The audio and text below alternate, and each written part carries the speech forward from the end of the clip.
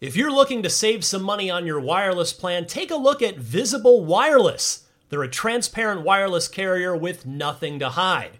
If you haven't heard of Visible, well, now you have. They're the wireless carrier that's making wireless visible. It's in the name. Switch to Visible, where you can get a one-line plan with unlimited 5G data powered by Verizon for just $25 a month, taxes and fees included.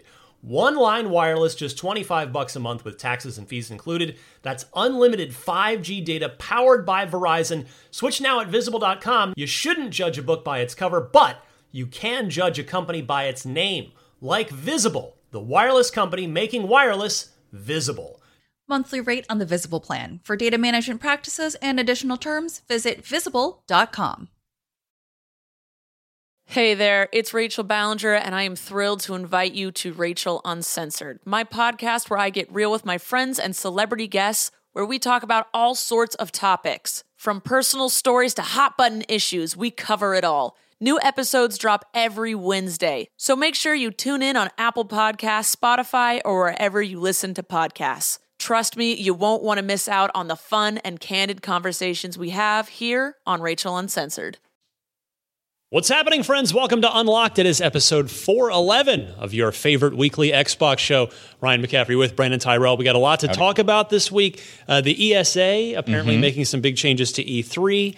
Ubisoft sort of doubling down on their future commitment to big open play blockbuster spaces. Stuff. We'll talk about that. Gears 5 getting off to a great start now that it is released. The top-selling games of August. We'll talk Control, Project Resistance, and the Game Awards coming up on Podcast Unlocked. Podcast Unlocked.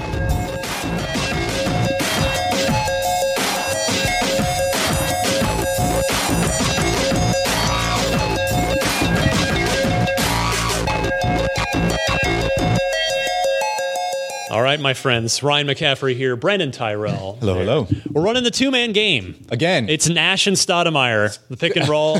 Okay. Yeah, 7 seconds or less Suns. Shout out the last good era of Phoenix Suns basketball. It's been a while. Sorry. Arizona's just had a really rough time of it. Since forever. Yeah. One professional sports championship in however many combined seasons of... Who was it? That was the Cardinals? Oh, God, no, they came that close. They came a toe tap. With Kurt Warner, right? Oh, yeah. Way back in the day? Yep. Larry Fitzgerald. 15 years ago? Yeah, scored. When Larry Fitzgerald first entered the league? That's true, yeah. It's we thought he scored the game-winning touchdown, but no, the Steelers, Roethlisberger threw that ball right to the corner of the end zone. That tipped it. Well, they earned it. I mean, karma is, alive and well because Roethlisberger just had season-ending surgery on his elbow this week. 12 years later, that really helps the Cardinals. I know, but at least it's a little. Not really. I have no ill will towards Ben Roethlisberger for that. You people do. That's fine. Welcome to the Sportscast. Hey, we where both we went, talk about. we went to Metallica S&M. We could talk about that. We did. No, we're going to talk about video games For an hour. Yeah. So the beginning of their set, I was a little unsure. No, we've got, it's a lot to talk about. Yeah, we got Miranda's out sick today. She just got back from TGS. It's, it seems like it always happens to basically all of us. You get back from a big trip and your body just gives up. Yeah.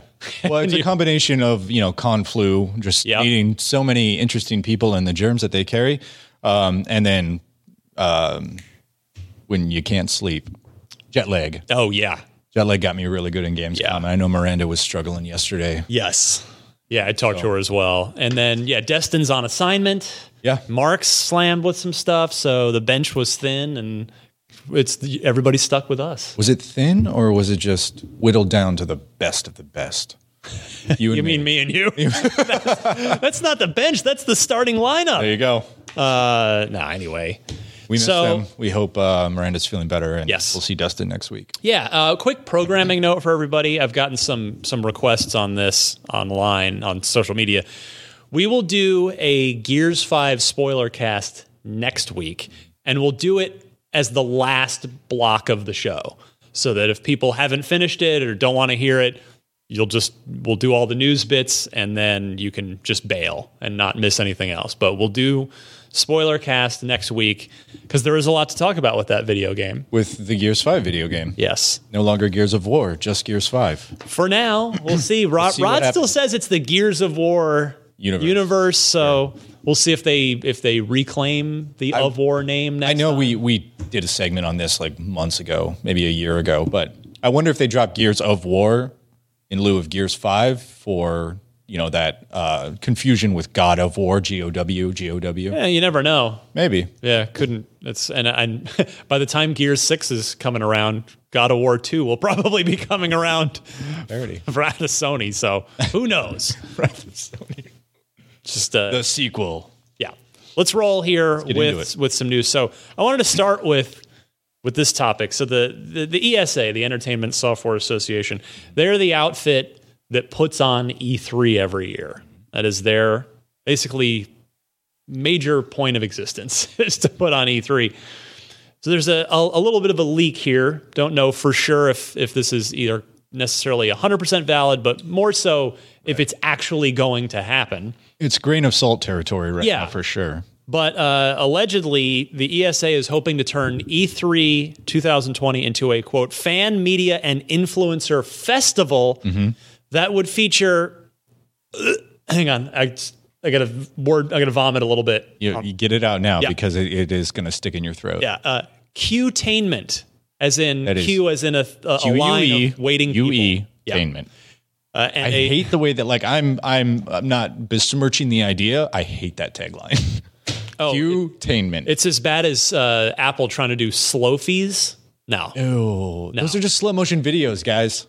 Yeah, point it at yourself. Yeah. That's all it is. Well, yeah, that's the other piece of that puzzle, I suppose. But yes, feature Q-tainment, in other words, entertaining people in line as they wait to play demos of games, and a Disney FastPass style system. So this is reported by GameDaily.biz, hat tip to them. The ESA's plans were revealed in a pitch deck intended for the lobbying group's members that was inspired and in response to feedback from publishers. So the very people paying fortunes for the booths at E3. Yeah. This is allegedly in response to direct feedback from the publishers. The ESA proposes that influencers and paid celebrity deals become more of a focus, with examples including, quote, members of the Los Angeles Lakers basketball team playing a basketball video game in front of fans or actors competing in a tournament, end quote. As for those attending the show, the ESA membership approved adding an additional 10,000 gamer badge holders, in other words, attendees. This would bring the total number of consumers to 25,000 at E3 and would potentially lead to an industry-only day on the Tuesday before the public gains access on Wednesday and Thursday. These 10,000 gamer badge attendees wouldn't make E3, of course, anywhere near one of the biggest shows in the world. We all know that Gamescom, which you can personally attest to from having just lived it, yes, is literally dwarfs. Literally 5 times the size of it. Yeah. 66,000 people at E3 2019 to 373,000 at Gamescom. Yeah. The plans also propose that a Disney FastPass style system be implemented that would allow users to, quote, register for a demo time window and come back later to avoid waiting hours at a time for a single game. So what do you think here, my friend? So there's a lot to unpack here. Yeah. There's a lot of different pieces to this proposal. And again, it might not come to pass. This is lots of ideas are thrown out every single year, and sometimes they stick. But, there is a little bit of credibility that can be lended to this because the ESA has been moving in this direction for a few years. Last year they opened up, I think, 5,000 more badges for fans. Yep. And then this year was about the same, I believe. On the surface, I'm totally fine with this. Yeah. I think this is good. I've been really wanting a media day for so many years, just because the way that it works right now is Tuesday morning is generally you get a couple of hours for media. And that's only from a recent development in the last year or two. Yeah, it used to be everyone, like the doors open and you just kind of run. you know, it might sound like bemoaning and groaning or anything, but it's difficult to get, like, if I book an appointment for 11 a.m. or 10 a.m. or 9 a.m. as soon as the doors open, it's tough to get to there when you're like waiting through lines, or you have to stand in a line, you know, that takes an hour to get through because everyone's getting their bags checked. Yeah, you entitled games media guy. It sounds like that, but it's not really, because we have to get to these appointments in order to do our job. Like, very true. If I don't make my first appointment of the day, and generally the way that it works, speaking as the person who scheduled E3 this year, is all of your big ticket, big hit items are first appointment, first day. They're the top priority because we want to get them on IGN for you guys as soon as possible. Absolutely. Like, the expectation is I'll send Ryan to go see Avengers at 9 a.m. on Tuesday or whenever the doors open. It's only been like 3 months, and I already remember. Well, they've changed the times. They've been playing with fluctuates. I believe it was 9 a.m. for media, but I'll send Ryan to see Avengers first thing on Tuesday morning, and the expectation is he's got something up and written on the site by 1 or 2 in the afternoon. Earlier, or earlier if you can. So generally, we send them to see the big thing first, like very first slot in the morning, and then I don't book you for the next 3 hours, so you can get back to the war room and write that up. Yeah.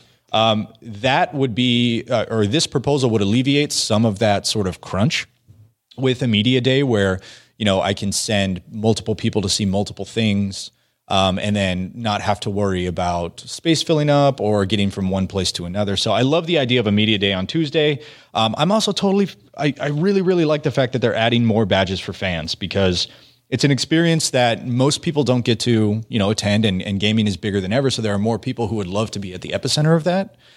So 10,000 gamer badges is not anything to worry about, at least in our line of work. I know there's a lot of like, you know, you go on Twitter and you see the games media sort of be like, I can't even get through the hallway. But E3 is nothing compared to Gamescom.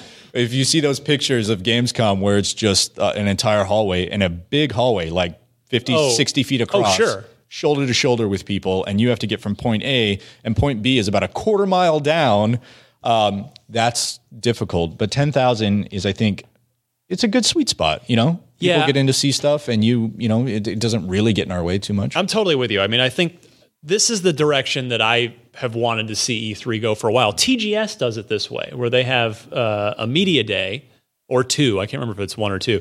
And then they open up the gates to the public, and you charge people to get for attendance, and you monetize it, and that helps, you know, that'll help the ESA fund it and help the publishers with their take recoup their costs for the extravagant booth setups that they have, and everybody can win, and this can continue to be a big profitable event. And because the more gamers you have there, the more naturally the more attention is going to come to the event. I mean, that's just basic. When you say more basic than that, when you say it helps the publishers recoup, you mean sort of that grassroots marketing by just getting more people hands on. No, I mean if they're getting a piece of the gate fees. Is that how it works? I would hope so, that it's not just the ESA pocketing everything. See, I would imagine it's that. You think so? I would imagine that publishers pay for the opportunity to get access to the ESA's sort of audience that they bring in, you know, 60,000 strong. So I would imagine that is the value you spend, or you get for spending $100,000 to $200,000 on a massive booth. Like Ubisoft's booth is 2 stories tall, right? And it's the size of a small city block. Well, I mean, you Sony might be Microsoft right. Same way. I mean, I guess either way, it's sort of the point is it's the event can pay for itself. Sure. Whether that's, you know, whether the publishers are still part of the people or are one of the people investing along with gamers for the Dwarfy, but it can help E3 survive and thrive. Yeah. Because we've been down this road before, 11, 12 years ago, when E3, everybody decided E3 is too expensive. It was at screw it, we're not doing this anymore. A gaggle of hotels in Burbank. And it was an airplane hangar in either Burbank or Santa Monica, and then a series of hotels. And it just the event, it was just like a fart in the wind, basically, as far as the mainstream press is concerned. Yes. Whereas, you know, with E3, USA Today covers it.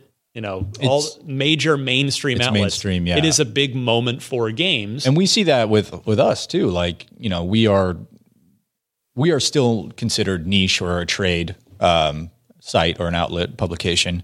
But even like when E3 comes out, USA Today comes by and interviews IGN, and I was on, CBS comes out. I was on NBC. I don't even remember what network. I think ABC. I did some It was TV CNN, thing. wasn't it? No, I actually can't even remember. They were very nice. Yeah, I just don't remember which network it was. But yeah, we get the. I mean, that stuff happens. Yeah. To your point. So E3 is like sort of, at least for US, it's the one time a year where like the doors to mainstream media open. Yeah. And so just in and of itself, right there, like that is value for the industry, right? That's a service E3 provides. Yeah. You can go back and forth about, how relevant is E3 these days anymore, and what value is there to it. There are still opportunities for access to games that we just don't get throughout the year at E3. Very true. Right? Everybody builds up. They get that vertical slice nice and hot out of the oven, and they send it on down to LA, and that's really where we get a lot of our mid-year coverage from. Absolutely. I don't see that changing anytime soon, even with the, this focus more on fans and influencers and whatnot. There are still hundreds of press events throughout the year that, we fly out to or we make the trek to. But E3 is really, it has cultural relevance as sort of the epicenter of video games in North America. It's one time a year. It's our Super Bowl. It is our Super Bowl. I'd like to think the Super Bowl is my Super Bowl, but yeah. Just speaking as a football fan, but you already see this with Gamescom. Like Gamescom already has a media day. Gamescom is very much geared toward like 85% of the attendance at Gamescom is fans. So, and granted, that serves all of Europe, and E3 really only serves U.S. like North America, but right. There's a large portion of Mexico and Canada that don't make it out for that show. But I just think it makes a ton of sense to have the media, have the industry day, let the business happen, and then bring in more fans and make it. Because I'm going to date myself for the 7,000th time, but don't do it. CES was the closest thing to E3. Like CES in Vegas was like where games went to get showcased. This thing keeps floating away. You got a drifty mic going on over here. Yeah, it just keeps the mic arm is not wanting to play nice. But here, this way. Anyway, you got me. Thank you. Little on-site mid-show tech support. Yeah, I think we're good. But anyway, and it's like I would read EGM and I would just like, oh man, I would love to go there and just see all the new games. So this is back when you were just a little McCaffrey, just a little tyke, just a gleam in your eye. That's right. But that's it's. I would love for more gamers to get the opportunity to go to E3 because it is an experience. It is fun. I still love going I'm so privileged to get to go every year as part of my job that I'd love to have people be able to come and more gamers come and see, what Microsoft's got going on, what Sony's got going on, what Nintendo's got. I mean, it is an event and it is fun to be there. Like absolutely. It's a circus. You're in the eye of the hurricane. Yeah. Right. Like, it's just fun. What I will say is if this is the direction they're going, then I am not 100% against the Qtainment, because think about E3, the structure of it, right? Once you're in the event center, you have West Hall, South Hall. Yes. Those are the two big exhibition. Thank you. I was going to say expedition, and that wasn't the word I was looking for. Those are the two. Also, those are the two big exhibition halls. So you wander around there. And then, there's some stuff in the concourses and the hallways between them and a couple of things in the lobbies to see. And there's a lot of stuff. Some meeting rooms upstairs. Yeah. But there's a lot of like pop-up tents and stuff outside. I know Sony always does like an MLB thing right in the very front. Oh, yeah. But by and large, if you're a fan attending that show, once you've sort of scoured and stood in line in both exhibition halls, there's not a whole lot to do for you outside of spending $12 on a mediocre hot dog. Or nachos. Do not eat at the convention center. Just trust me on this. The trucks in the back are the far superior option. You can get just brisket nachos. Oh my God, I'm hungry now. But no, this every year, like, okay, Nintendo tends to focus on one big thing every year, has been what they've been doing in recent years. They have their lead game. Breath of the Wild, Odyssey, Pokemon, whatever it is. And every year I see people... Was it Pokemon this year? because Nintendo always decorates their booth to fit the theme of their lead game. Yeah. I thought it was Animal Crossing. Was it Pokemon? It might have been. Anyway, it doesn't matter. Yeah. The point is, every year with Nintendo, where they've got their big signature thing, there is a line to see it that is so long. It goes to Burbank. It effectively becomes almost an all-day line. Like if you're at the back of that line, that's all you're going to be doing all day is waiting to see that one Nintendo thing. And hey, more power to you if you've got the willpower and the desire, just because, I mean, yeah, it's, man, seeing Breath of the Wild early in 2016, like how cool that opportunity is. But yeah, if there's a fast pass system and some that's cute inline entertainment, there it is. Then that's a good thing. You get to see some other stuff and have some more fun besides just, hanging out in line can be fun. You can make friends with people in line and be chatting, sharing experiences and talking about, your common interests. But it's better if you can go off and see other things too. Yeah. And that's really what it is. Like going to E3 as a fan is like going to Disneyland, where you decide that you want to ride Indiana Jones and you get in line at 9 and you get on the ride at 12:30, right? So I do really love the idea of a fast pass. I'm very curious what the Q-tainment portion of this is, because if it's something that publishers are pushing for, how does that translate to the experience, right? Like, you're going to have members of the Lakers, you're going to have somebody playing NBA 2K over at LeVar Ball will come yell at you about how the Lakers aren't playing his son enough. Right, yeah. I mean, buy Big Brawler brand shoes. No, I'm just waiting in line. That is a disaster. If you've been following that story. Anyway, so I'm curious what that looks like, because, that'll be at the Take-Two area. So like, what does Ubisoft bring for Q-tainment, right? And if they're making the focus more on influencers, what does that mean? Does that mean, are the influencers there to serve the fans? Like, I could see Ubisoft being excited about bringing an influencer in, because when the influencer is in line for Ubisoft's booth, that is a draw for other fans to come and see them. But I'm just kind of curious how it all shakes out theoretically, right? Yeah. But either way, I think making it a more interactive and engaging experience for the people who actually pay to go to this thing is just the right way to go. Yeah, totally with you. Hope to see these changes happen, and hopefully E3 will continue to evolve and improve and find, because it has to. We've seen it the last couple of years. There's, the major publishers, including Microsoft, they're not even on the show floor anymore. Said they took they put one foot out the door last year. 2 years ago. Well, and this year they were totally not there. Well, they've always been at the not the Palladium. Not always. What's the big?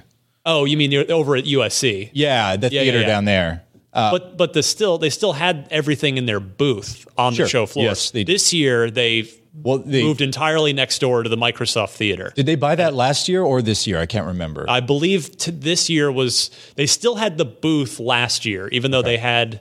Anyway, it doesn't matter. Anyway, yeah. So it lends credence to the idea that like E3 is not serving the publishers anymore. It's too expensive for them for the return on investment, which is why Microsoft bought a theater. Well, it was the Nokia theater. It was the Nokia theater. They got a free theater out of buying a smartphone company. Yeah, right. And then just Windows Phone. Sorry, Microsoft. Anyway.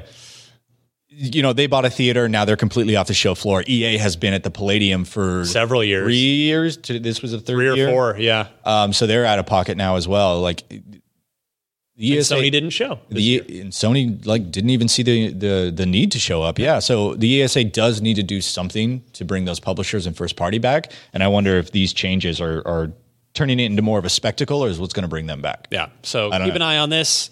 Also, ESA, if you could just not leak anyone's personal information from now on, that would be great too. Fantastic. Okay, also, so Viva la Media Day. Next up, I've talked a lot about how badly I want a new Splinter Cell game, and you won't shut up about it, but finally, I'm going to shut up about it. Finally, I've decided I no longer want a new Splinter Cell game. Well, let's let's not jump to conclusions, but we can do a pretty healthy hop.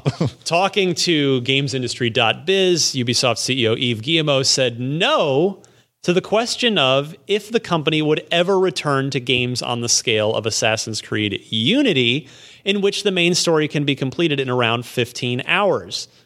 As opposed to Assassin's Creed Odyssey, which is a 60-plus hour role-playing game. Can confirm. And he says, yeah, you reviewed it. Quote, our goal is to make sure you can have a Unity within an Odyssey, said Guillemot. If you want to have a story of 15 hours, you can have it, but you can also have other stories. You live in that world and you pursue what you want to pursue. You have an experience, many Unity-like experiences. And there's a whole lot of jargon. I mean, Ubisoft has been a publisher that's absolutely embraced the open world genre. I mean, there's no 100%, question. Yeah. But they've also still made games like, South Park, the first one was 12 hours. The second one was 20-something, but still not gargantuan, right? They've made Rayman, which is not a 60-hour game. And I mean, start looking back a little farther even. You have like the Reflection Studio that does a bunch of cool stuff. Child of Light. Right. Grow Up, Grow Home. And then even before that, I think they published Call of Juarez from Techland. Like you have all these, and they did a free-to-play fighter based on the Spartacus brand. Oh, yeah. Do you remember when that was on Stars? I hadn't thought about it since Spartacus Blood and Sand.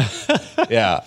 Anyway, they have a great track record for like doing cool little things, and I'm disappointed if what this means is that they're doubling down on their Assassin's Creed, Watch Dogs, Ghost Recon, the playbook. blockbuster stuff. Yeah, it seems to be what this is aimed at. Their tentpole stuff. Does that mean that now Reflections becomes a support studio on those franchises? I really hope not, because, man, there's a lot of really cool little stuff that a publisher like Ubisoft has been taking chances on that you don't see from a EA or an Activision. Yeah, I mean, what I hope this means is, okay, if their AAA blockbuster games are going to be in this mega mold, well, that either means Splinter Cell's a smart designer and design team is going to have to figure out a way to make Splinter Cell happen within that and still make it amazing, or Splinter Cell's just a smaller scale AA project with not as much of a budget, and it can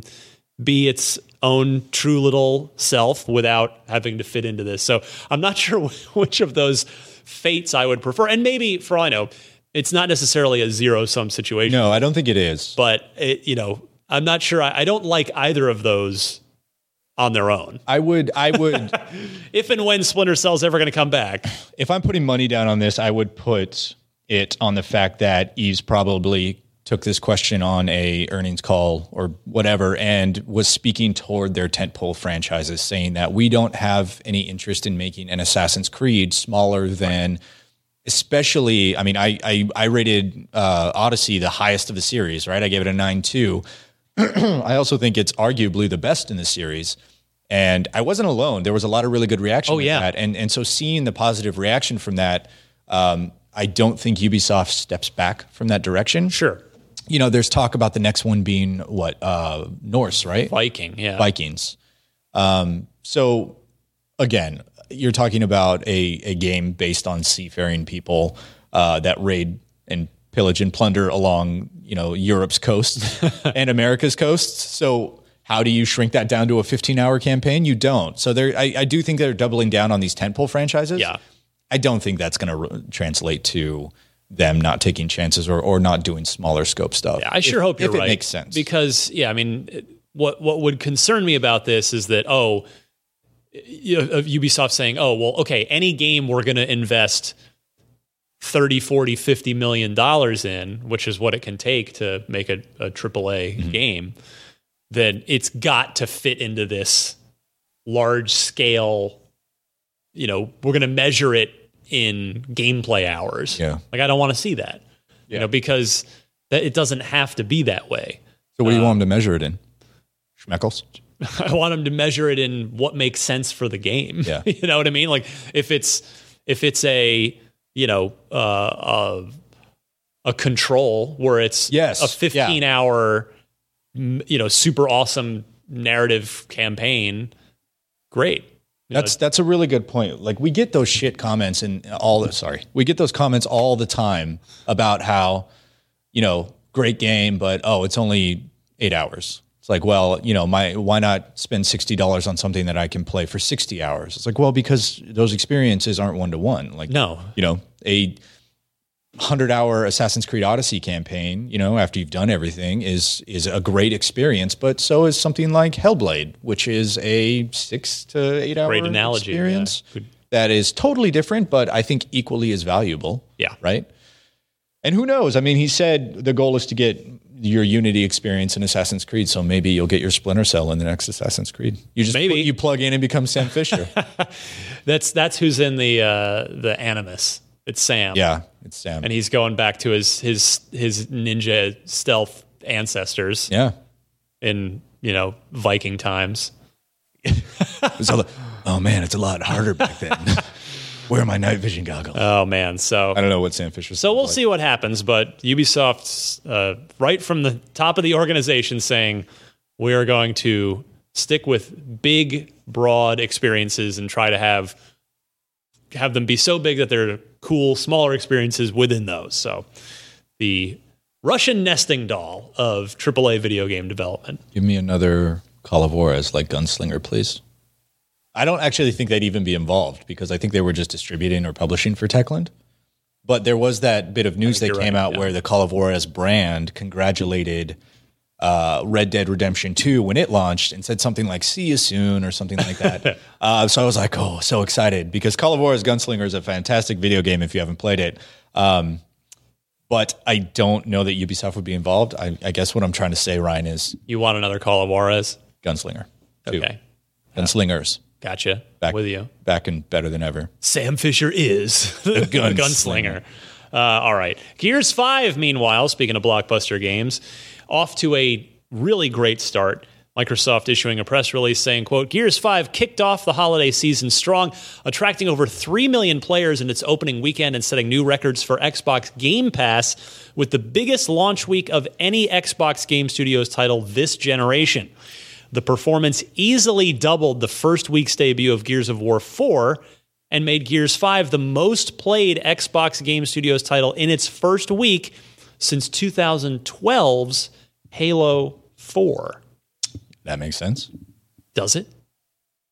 Certainly isn't going to be Halo 5. Well, that's the thing, and that's kind of what I want to get. It's like, that was the first thing I went, wait, what about Halo 5? Oh, I see your notes. But it would make sense because 5 came out fairly early in the console cycle. You're right, yeah. The installed base wasn't that big. Game Pass wasn't out there. I mean, granted, it wasn't out there for Halo 4 as well. But you also had the most prolific console of that generation. The 360. Yeah. And that's at its install base peak when right. Halo 4 came out at the tail end of the 360 generation. So, serving both of those audiences. Yeah, you had a lot of people checking out Halo 4. But yeah, doubling up Gears 4 as far as that engagement goes, which, again, I think is a function of a couple things. I mean, I do want to give credit where credit's due to the Coalition. And you have to make an awesome video game in order to. Right, but not just 5, but 4, which they did a great job on, had to be excellent in order to continue to help bring people into 5. Like, if 4 had been bad, it'd be like, well,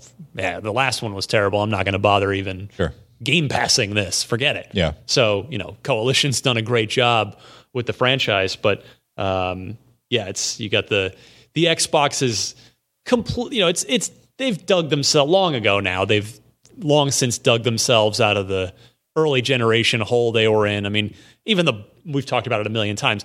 The box doesn't even look the same anymore. Oh, like no, they've completely erased. They threw away the playbook history. And wrote something new. And it's a shame that it took 3 years to get there.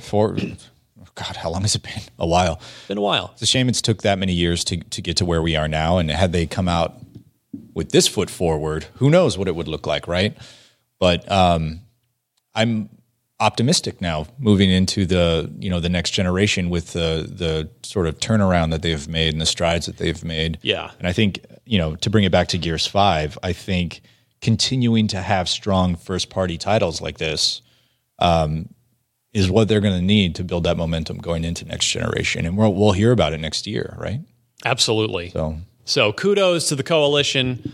Great job. The game is excellent. My final review went up, by the way. Yeah. Combining my campaign review and Miranda's multiplayer review with an assist by Mitchell Saltzman, who did a nice, cool deep dive within the review about the microtransaction situation. Oh, cool. With Gears 5. So a really nice team effort, and ended up, it's not math. We didn't just average the scores. That's not, it's art, not science. That doesn't make sense. You're just gonna have to live with it. I went with a 9.0 for the final score. Right on. I just feel like I've given Amazing. the campaign. Yes, I'd given the campaign an 8.8 because I just didn't quite. When I think about when I'm reviewing a game, and we have our review scale, and it is what it is, whether you like it or not. I think about the word. Yeah. We define each number, and of course that number has a 10-point range within it, 9.1, 0.2. But, a 9 is amazing, an 8's great, a 7's good, and on down the line. 6 is okay, 5 is mediocre, 4 is bad, 3 is awful. I think so. And I can't even tell you what 2 and 1 are because I've never used them. Lowest I've ever given was a 3. Yeah, I was in the 3s for, I believe, my first review here, which was Steel Battalion, the Kinect one, which I think was called Line of Contact. The one it was the hybrid Line of Contact for 360, which again on paper it was such a great concept. Like, okay, was this the one with like the custom controller that you could was buy? the original. That was the original. And that was for the original Xbox. It was $200, and you got that. Good Lord! I'm telling you, the controller was most of the size of my half of the table here. Yeah, no, I remembered it was like a MechWarrior controller. Yeah, with like 2 sticks on it, and then a 3-pedal foot pedal box. Jesus. And there were 40 buttons on it, including that super awesome, you had to flip the cover up and hit the big red eject button. What are you going to do with that after you beat the game? You hold on to it, and it's like it's a and then gaming history. You hold on to it, and they never make another game that uses it. They made an online multiplayer follow-up, so they did give you one other reason to use that controller on the original Xbox. Well, I suppose NASA could always borrow it. That's true. But anyway, I gave they brought Steel Battalion back again on the 360 with Kinect. Was that the XBLA one? No. This was a full regular retail price game, and it was you use the gamepad, but with the Kinect, you use the gamepad to do main controls, but then you would use Kinect gestures to do other things within your VT, your vertical tank, your mech. So you'd stand up to, I think, if I remember right, to look out of the sort of periscope thing with the just with the controller in your hand. You move it around move the VT around with your controller. But and then there were sort of some different swipe gestures to like hit different knobs and switches while you're like just steering and shooting and stuff with the gamepad. It was one of the few games that actually did the hybrid.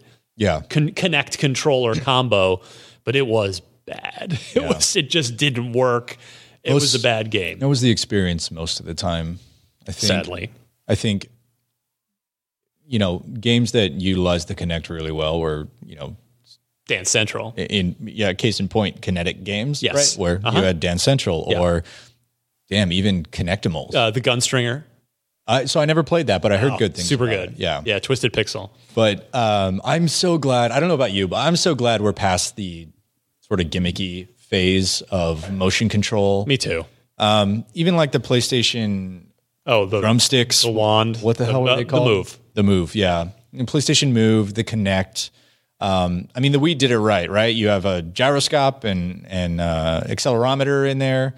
Gyroscope and accelerometer. I was trying to think of a joke, but I couldn't. You corrected yourself before I could get there. Yeah. You have a gyroscope and you have an accelerometer in the controller, and all their games are based off it in a simple way that works. So they did it right, and I'm so glad we don't have these weird peripherals staring at you while you sleep anymore. Both Xbox and PlayStation just doubled down on the core gaming experience, which is great. Yep. Anyway, Gears 5. 9.0. We didn't average the scores. Is that where that's where we came from? I'm bringing us back. Okay. Back on the path. But no, I I felt the campaign was super great, but not quite amazing. But the overall package, the total game, yes, I'm willing to say I think it's amazing. I think it's just a fantastic package, and great job by the whole Coalition team. I mean, I cannot wait to see. We'll talk more. Actually, I'm going to stop there because we'll talk more on the spoiler cast next week. So stay tuned for that. Okay, next up, top selling games of August. Let me guess. Madden. Nailed it. But here's what's interesting. What I think is interesting, there's a couple unique points of the NPD top 10 sales figures this month.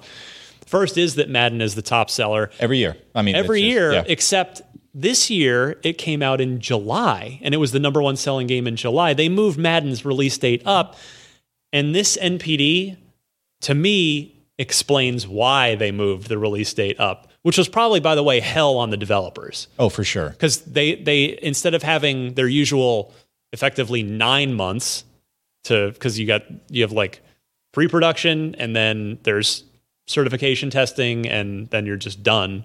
So it's not, you don't actually develop. I mean, you do, but you've got to ship something in about effectively 9 months. Well, I mean, they start working on design docs for the next year Madden before That's true. It even ships. That's true. Pre-production goes, well before the release of the previous year. But yeah, I mean, but they had this year. That is a truncated one less development cycle. month. Yeah, because they put it out in July. But now it makes sense why. It's because July is dead, so they automatically get a ton of sales in July.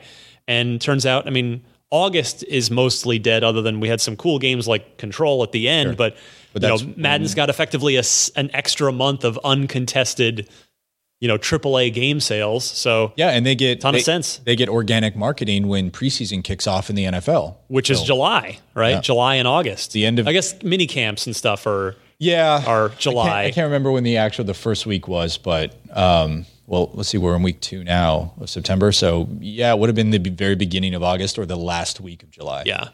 But yeah, so that's like another natural marketing milestone that they don't have to pay for, though. I'm sure they do. I'm sure there's some sort of NFL tie-in through commercials or with the NFL Players Association or something. Yeah, but so it's smart. It's Madden rolls on, and then rounding out the top 10. Well, the other surprise is number 2. Is it Minecraft? I feel like this is just the perpetual game. But it is. But the thing is, it's Skyrim. It's just interesting. Jumped to number 2 out of nowhere. To my knowledge, Minecraft hasn't made any like significant new changes, or it hasn't. But a lot of streamers have started to adopt it. Oh, really? PewDiePie has just started playing Minecraft. Oh, okay. I mean, after like 10 years of fans asking him to play Minecraft, I don't know what changed, but. There's been a resurgence of Minecraft in the influencer community, which could probably account for I mean, that can definitely help fuel sales.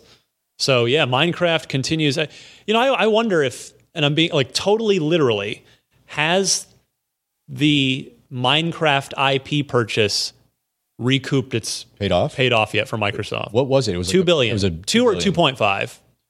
I don't think. But I wonder if it's. I doubt yet because.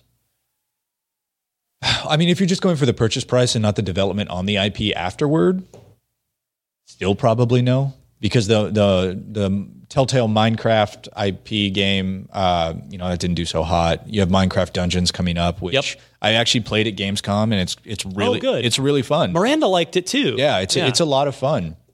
It feels like baby's first Diablo in a really good, endearing way. I'm super fine with I'm not besmirching the Minecraft Dungeons experience. I actually really enjoyed it. So much so that I might actually pick it up and play with some friends. And there's been rumors of a Minecraft feature-length film at some point. I don't know if it's actually going to happen, but that could, if that takes off, that alone could could almost pay for the Minecraft IP purchase. Yeah. So yeah, it's been a good pickup, and to their credit, Microsoft has managed Minecraft smartly since they took it over. Absolutely, not walling it off and closing it down, right? Exactly. They still support every console, and they're doing it right, and not implementing silly changes like now it requires a subscription, or it's this or it's that. So I think we can look at. It's not part of Game Pass, is it? It should be. It's a first party. I'm not 100% sure. I don't know either, but I don't. So I go through my Game Pass list probably once a week, and I don't remember seeing Minecraft on there. Let me check. That would be a little bit of a surprise if it wasn't to me, but well, we'll have the answer in a second. But I guess the point I want to make while we're again veering off on a slight tangent it is Game Pass. It is okay. Is that I think for people that may be concerned about all these new studios that Microsoft bought and is Microsoft going to just EA these things and ruin them, these studios? I think we can look at Minecraft as another fairly recent acquisition, and you can look, hey, no, Microsoft has let them be, and they're fairly independent. They have not meddled or ruined Minecraft in any way, shape, or form. So I'm curious to see sort of, well, we know Ninja Theory is doing Bleeding Edge next. Yes. They've got something else in the works. Wasn't there alpha supposed to be out? Did that happen? I feel like I don't know. They had said at E3 it was happening at the end of August, and maybe it came in. I think it came in when. We'll have to check in on that. I'm not sure. Yeah, I mean, speaking out of turn because I'm not 100% sure, but maybe it happened during Gamescom, and I remember the gameplay team doing capture of it. All right, I'll check it later. But yeah, I suffice it to say, like, I'm not super interested in that. I don't know about you, but it just didn't really grab me. I still love Ninja Theory as a developer, but that hasn't grabbed me. But there is something to be said for, them just doing whatever they want. Mm-hmm. Right? So, and they've got another project going, as they told us on stage. Hey, we have another thing too. So don't worry, don't worry. But yeah, so many studios now. I'm really curious to see sort of what the guiding hand of Microsoft does. Hopefully, it just continues to provide support rather than push. Well, the nice part, we've got a front row seat to one of them. It's a Double Fine, literally 3 or 4 blocks from here, 3.5 blocks away. Yeah. We'll just we'll be able to sort of keep tabs on them and see if things turn corporate and soulless. Something tells me as long as Tim Schafer is involved in anything, you're going to be okay. I think you're probably right. Okay, we are running out of time. Let me skip ahead. Just a quick mention: Project Resistance, that the 4v1 Resident Evil teaser from a week or so ago. Yeah, that was announced. We got to go see it and play it. Brendan Graber played it, and Matt Kim played it, and they both seemed to think it. They were pretty impressed, and it takes place on the outskirts of Raccoon City, and it is sort of similar in burbs function to Friday the 13th, Dead by Daylight. It is 4v1. So you've got the 4-player co-op, and then as the teaser trailer had indicated, there's Mr. X is the villain sort of throwing all the switches and trying to stop. So are you like the dungeon master? Effectively. Okay. Yeah. You're not actually Mr. X walking through like pummeling places. You might be. Cool. Yeah, we'll see. But there is a beta for that, closed beta, October 4th to October 7th. Sign up right now. The window to sign up is Stop. Pause this video. Well, the window to sign up ends Thursday, the 19th. Oh, okay. So go on the official Project Resistance website. So if you look that up, you can get in on that. But that's a cool idea, though. I mean, it's for that series. It's exactly what Fable Legends was doing, except in the Resident Evil universe. Yeah, and I don't know. I think this will end better than Fable Legends. Well, it has to. Yeah, like there's not a lower bar. But I think if any series could adapt this really well, like Resident Evil is one. And that's the thing. That was that was part of what frustrated me a little bit with Fable Legends was like, oh, this just doesn't. I wrote a preview about it. It's still on IGN. It didn't feel like Fable to me. Yeah. It sort of. In fact, my preview I think was titled "Fable Legends Forgets What Made Fable Great." And and I detailed sort of everything it did. And from what we've seen and heard about Project Resistance here, it still very much retains the Resident Evil feel and the core of it. Yeah. So that series has enough clout to really pull this off, I think. Yes. I mean, what are the two things you need? You need a cool environment to load up with traps that your players can run around, and you need engaging bad guys. You've got mansions, police stations, sewer systems, hospitals, prisons, Arctic research bases. Like, you've got all these cool locales that Resident Evil has gone to before, and you've got Mr. X and Nemesis and Weskers, and it checks all the boxes. Yes. I think this does really well. And there's a big community for those games. So I'm sure they're probably trying to dip into that. Of course, hopefully it does well. It's a heck of a time to have a closed beta when right in the heart of the new games season, the fall season. Get it out of the way just now. Embarrassment of riches of video If you go games. any later than the end of September, you're a fool.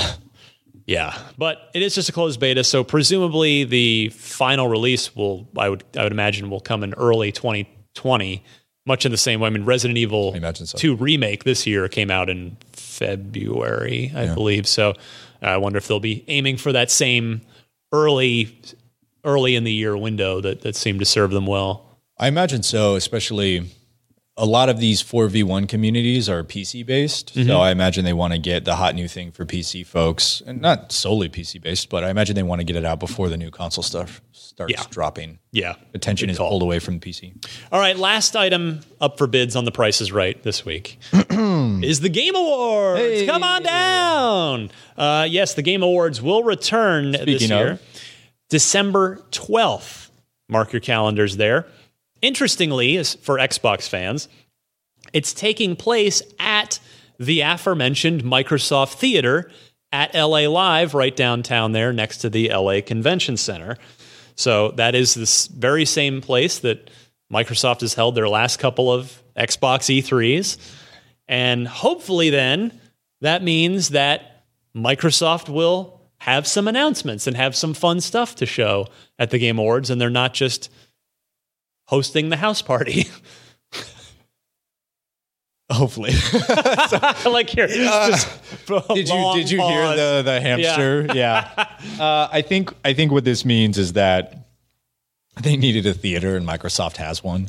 But you'd be crazy to think they're not wheeling and dealing in some degree. I don't think that means Microsoft has something awesome to show. I think that means that contractually, Microsoft will get a certain amount of airtime to publicize their stuff. Maybe. However, I could see a sneak preview of Scarlet coming out. You think so? I don't think so. I think it'll be another one of those like 60, 90 second sizzle sexy trailer reels where it's just like most powerful console ever made, makes cappuccino, does your laundry, like wow, this sounds great. One of those, yeah. My dryer just broke. This sounds awesome. Puts your kids to bed with a cradling soft hand. I imagine they get X amount of time just right off the top for hosting the event. Yeah.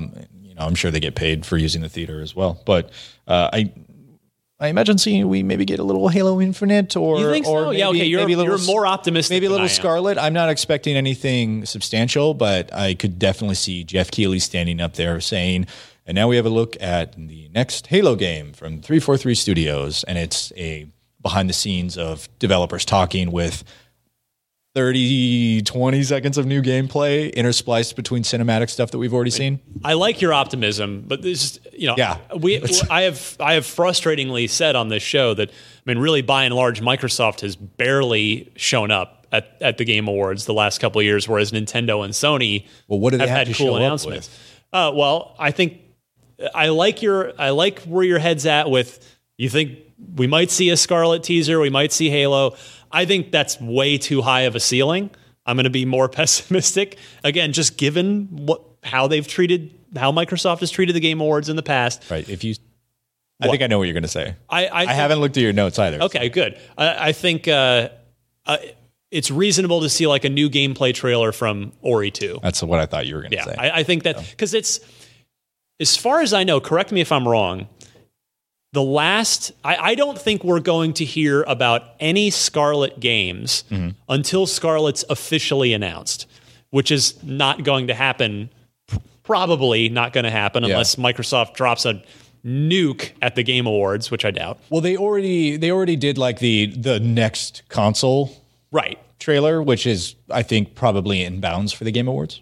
Yeah, but I'm saying I think there are obviously a ton of projects in the works, first party and third party for Scarlet, but I don't think any of them will be really announced and really showcased until the console is, until that cat's out of the bag. Oh yeah, they're not going to reveal software before hardware is done. So I don't think we'll see any more Halo. And what I was starting to get at was, correct me if I'm wrong, I believe the last two non-Scarlet projects first party are Ori 2 and you said it earlier, Dungeons. Minecraft Dungeons. I don't think there are any other. Okay, you know what? Psychonauts 2. Now that they've bought. Yeah, but although that's coming out for PS4 as well. similarly to because like of the In Exile acquisition, right? I guess and- Wasteland and 3 Obsidian, is in that same Outer Worlds, Yeah, new like first party. Bleeding Edge. Okay, yeah, that's a good. That counts. You're right. That one counts. But there just aren't many. No, they're not. There aren't many, and I would be very happily surprised, but I would be pretty surprised if there's any next gen stuff from Microsoft at the Game Awards. Really? Yeah, I don't know, man. Because like, think back 2 years, Metroid Prime 4, we got a logo, no release date, Right. no console specifics. Microsoft's shown no interest in doing those kinds of That's things. why they're in third place. Well, it's not why. Because- It's not helped, but I don't know. There's a lot that you can do with smoke and mirrors, and we've yeah, I mean, seen that from Sony's playbook. worked. Sony's had 5 games, 5 major games that they have marketed for. A few years, 4 years, yeah. yeah. I mean, they've made it work with great when they do show those off. Yes, they have great demos that get everybody super fired up. except for Death Stranding. Where that's more of a head scratcher. But yeah, you saw Ghost of Tsushima. Take two. Two. Ghost of Tsushima. Call Andrew Goldfarb. Get him to correct. Use Take Two. We saw that 2 years ago, right? It's gone since. That's true. They've since acquired some, been just building that, acquiring talent with Andrew Goldfarb, who's now, vital, head of the studio. and instrumental to that development process. But you saw that. We got Death Stranding before they even had an engine. So I would not put it. I would hopefully not put it past Microsoft to put in that fairy tale music and then do a flyover of a magical British countryside. But we've been saying that for like the I last. know. I know we keep hoping that happens, and eventually it will. How eventually, many E3s did we predict new Halo? And last year we finally were able to check that box. I seriously think we've said that exact thing about a Fable teaser for the last 2 E3s. And it has yet to happen. Welcome to Albion. It'll eventually happen and will eventually be right. Dang it. The broken clock's right twice a day. But here's the thing. It wouldn't surprise me to see Microsoft come out with a BTS of the tech team at Microsoft headquarters talking about how there are 12 teraflops and 92 gigarons and 48 schmeckles included in their next console. It will be the most powerful console ever made on the planet, and it'll run a spaceship if you want it to. That is totally in bounds to me. In addition to games that are not announced for whatever Scarlet is officially, but that we know are in development. Like Halo was announced. We know Halo Infinite is a thing. It would not surprise me if we see a little bit of that at the Game Awards. I would love to see a teaser for a game we know is in development. All right. I will, based on what you're saying, I'm going to raise my ceiling of expectations. I'm not saying this will happen. I'm saying that I think the best case scenario, maybe Keighley convinces Microsoft to announce the inevitable Forza Motorsport 8 on stage at the game, which, super pretty next gen cars are, gorgeous car game. We all know it's coming, but they took a year off, right? They did. Yeah. Yeah. So it's Motorsport, Horizon, year off, Motorsport. Correct. Interesting. Okay. Yeah. Yeah. I mean, we all know it's coming. And it would show well, right? It would be a very gorgeous. Would it though? Because Microsoft's one of their main critiques from E3 is that if you like racers, I'm just saying, and you like online, persistent, cooperative worlds. Well, Horizon's arguably the prettier game because it's the locale's a bit more varied and exotic. Whereas Motorsport's a hardcore closed circuit track racer. Yeah. And that's what it's super good at. Yeah. And it's really good at that. But yeah. But no, so that's what I'm raising my ceiling to. I love that you're like, this is like the doomsday clock and you're getting a little closer to midnight. Yeah. When the bombs go off is when Scarlet is announced. Right. So, all right. Well, we'll see. That's always a good show, though. It is. No, Keighley's done a fantastic job. He really has. It's gotten better every year. He's responded positively to constructive feedback. It's the pacing of it's really gotten a ton better, and the run of show the time has so it's he does. I mean, it's, wasn't last year December? Wasn't it like 90 minutes? I think so. Yeah. And then year before it was like 2 hours. It had been pretty long, and so no, he does a great job with it, and it's really hard. I mean, part of my job here is to convince developers and publishers to give us exclusive things, whether it's revealing a game I guess Darksiders 3, we revealed that last year. That was like one of our last big reveals. But we've revealed quite a few things. Yeah, we did some cool exclusives at Gamescom. We revealed that Project White game, right? And so I'm just saying, I know because it's what Jeff does is it's a very high degree of difficulty, and you would be amazed how many emails go into convincing somebody. A lot of phone calls to give you their baby, and then trust you enough to handle that responsibly. Exactly. So it's a big ask. Should be a good show again this year because it's gotten better every year, and it's a great one last year. December 12th. Mark your calendars. Done. All right, we actually have to hit the road here. Are we over time? Because we've had a little extra time budgeted in the studio schedule, but we've got another shoot coming in here. Plus, with just me and you, it's not worth just give trivia. Me the point. Or just give you the point. Me the point. You want the point? Well, I've been beg me for the point. I have never begged for anything in my life. Please, Ryan, I need the point so bad. Beg for it. Beg for the point. Actually, I don't know this one, so let's go ahead and table it till next week. Till everybody's back. We got a good loot box question that we've had saved up for a couple weeks too. I honestly don't, because I think all 4 of these people died. And with that teaser, people are like, "What the heck is this question?" Abraham Lincoln, George Washington, Alexander Hamilton, not the president. They are all dead. Yes, they died a long time ago. The question is, which face on an American piece of currency is still living in a bunker underground? Whoa! The answer may surprise you. Yeah, is this BuzzFeed now? What's going on? Pocahontas. Pocahontas. Huh. All right. Actually, well, it's Sacagawea, not Pocahontas. The Sacagawea dollar. Right. Yeah. That was hilarious. Coin, right? Yeah. It was part of like the 100th centennial or something. Those are cool. You would get those from the Caltrain for a while, and then they went out of circulation or something. It's a bummer. Same with like the Susan B. Anthony's. Coins, yes. Yeah. Okay. Welcome to Coin Talk. We covered we covered a lot of ground. We didn't even sports, video games, American currency. We somehow didn't talk about thoughts on the $2 bill, Ryan. I still got one somewhere. Yeah. It's funny. I think a lot of people our age, we were fascinated by the $2 bill. How dare you? Fascinated by the $2 bill as kids. Yeah. I know as a kid, I was always like, whoa, a $2 bill. Well, because they made 7 of them, and then they got circulated, and when you found one, it was like, you remember those, not Blow Pops, but the other ones, the Tootsie Pops? With the Tootsie Roll in the center? Yeah. How many licks does it take to get to the Tootsie Roll center of a Tootsie Pop? Right, but there was that. Crunch, only one. Right. There was that that marketing campaign that went on the wrapper. There was a Native American shooting a bow and arrow at a star, and if your wrapper had that star, you could send it in, and I don't remember this. They would send you Tootsie Pops. Yeah, interesting. Yeah, so there was this cool like urban legend marketing campaign going on, and I was not paying close enough attention to my Tootsie Pops. I guess not. But yeah, so it's sort of like that. All right. Stay tuned after the commercial break. We'll give our in-depth review of Metallica's S&M 2 performance. Yeah, coming up right after this. I don't think we have another hour. Yeah, no, we're not doing that.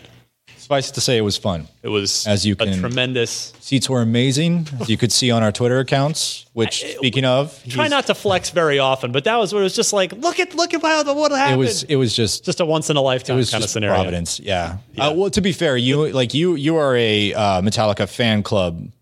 No, you just got them through Ticketmaster. Member, right? Yeah. Oh, I thought you were going through like the fifth member. I don't think so. Team, because I was on I'm a Chase card holder, and it was at the Chase Center, so I was going on that line. But we just lucked out. I think we got it 30 seconds after they opened. Yeah, just got lucky. Which never happens with Ticketmaster. Once in a lifetime. The bots always get lucky. The humans don't. Yeah. Anyway, and then there's a 700% markup on StubHub. It's another. How is Ticketmaster not a monopoly that we're regulating and breaking up. It's gross. I don't know, because maybe it's going to take Metallica. They got Napster, so. Yeah, Lars really showed them. Yeah, sure did. All right, Brandon, promote anything, your Twitter handle, whatever Just you want. find me on Twitter and see some of those pictures of us making fools of ourselves at a concert. At Brandon Tyrell on Twitter. Yeah, just a bunch of behind the scenes work this week. Got some cool stuff coming up, but that's it for me. Well, fantastic. You can find me on Twitter at DMC Ryan. In fact, there, let's see here. What is it? You got the button? Yeah, there we go. There There's it our is. Twitter handles if you're watching on video. Didn't even see. Make it happen there. At DMC_Ryan for me. I got to go to Apple. And did I talk about this on last week's show? Anyway, they've got the Apple Arcade service. I'll just say this real quick because this is relevant I'm going to make this relevant for the Xbox crowd. You know, they're launching Apple Arcade, which is their $5 per month gaming subscription service. They're hand curating all the games. The games have no ads and no gross predatory microtransactions.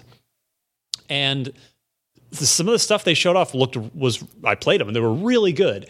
And the point is, it actually reminded me a lot of Xbox Live Arcade. Yeah. Like just these hand curated, really good, creative, sort of mostly smaller scale games. Sure.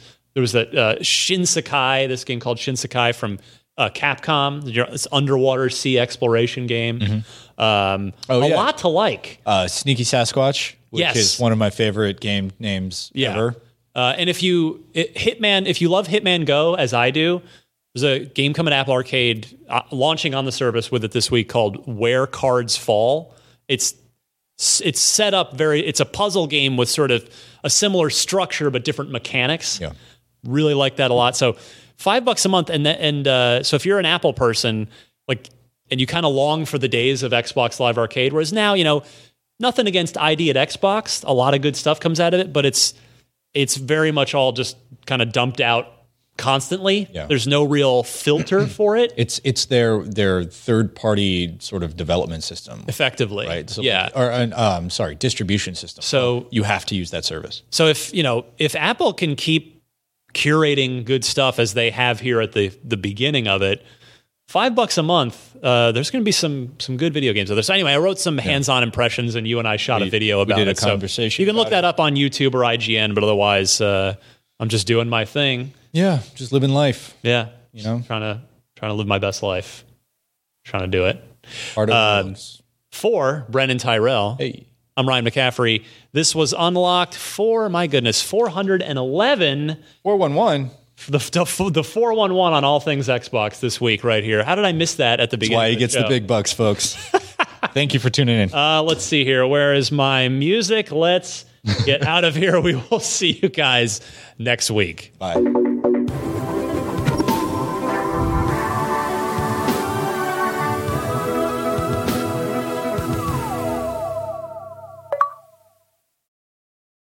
Hey there, it's Rachel Ballinger, and I am extremely excited to invite you to Rachel Uncensored. It's my podcast where I sit down and get real with my friends and celebrity guests, where we talk about all sorts of topics. And sometimes we might be under the influence when we do so. We cover things from personal stories to hot button issues. And it's the only place on the internet you can find an uncensored version of me. It's a side of me that you might not have seen before because it's not the most family or brand friendly. But don't worry, I'm still sort of slightly a decent human being. If you're intrigued, then make sure you check it out. New episodes drop every Wednesday. You can find it on Apple Podcasts, Spotify, or wherever you listen to podcasts.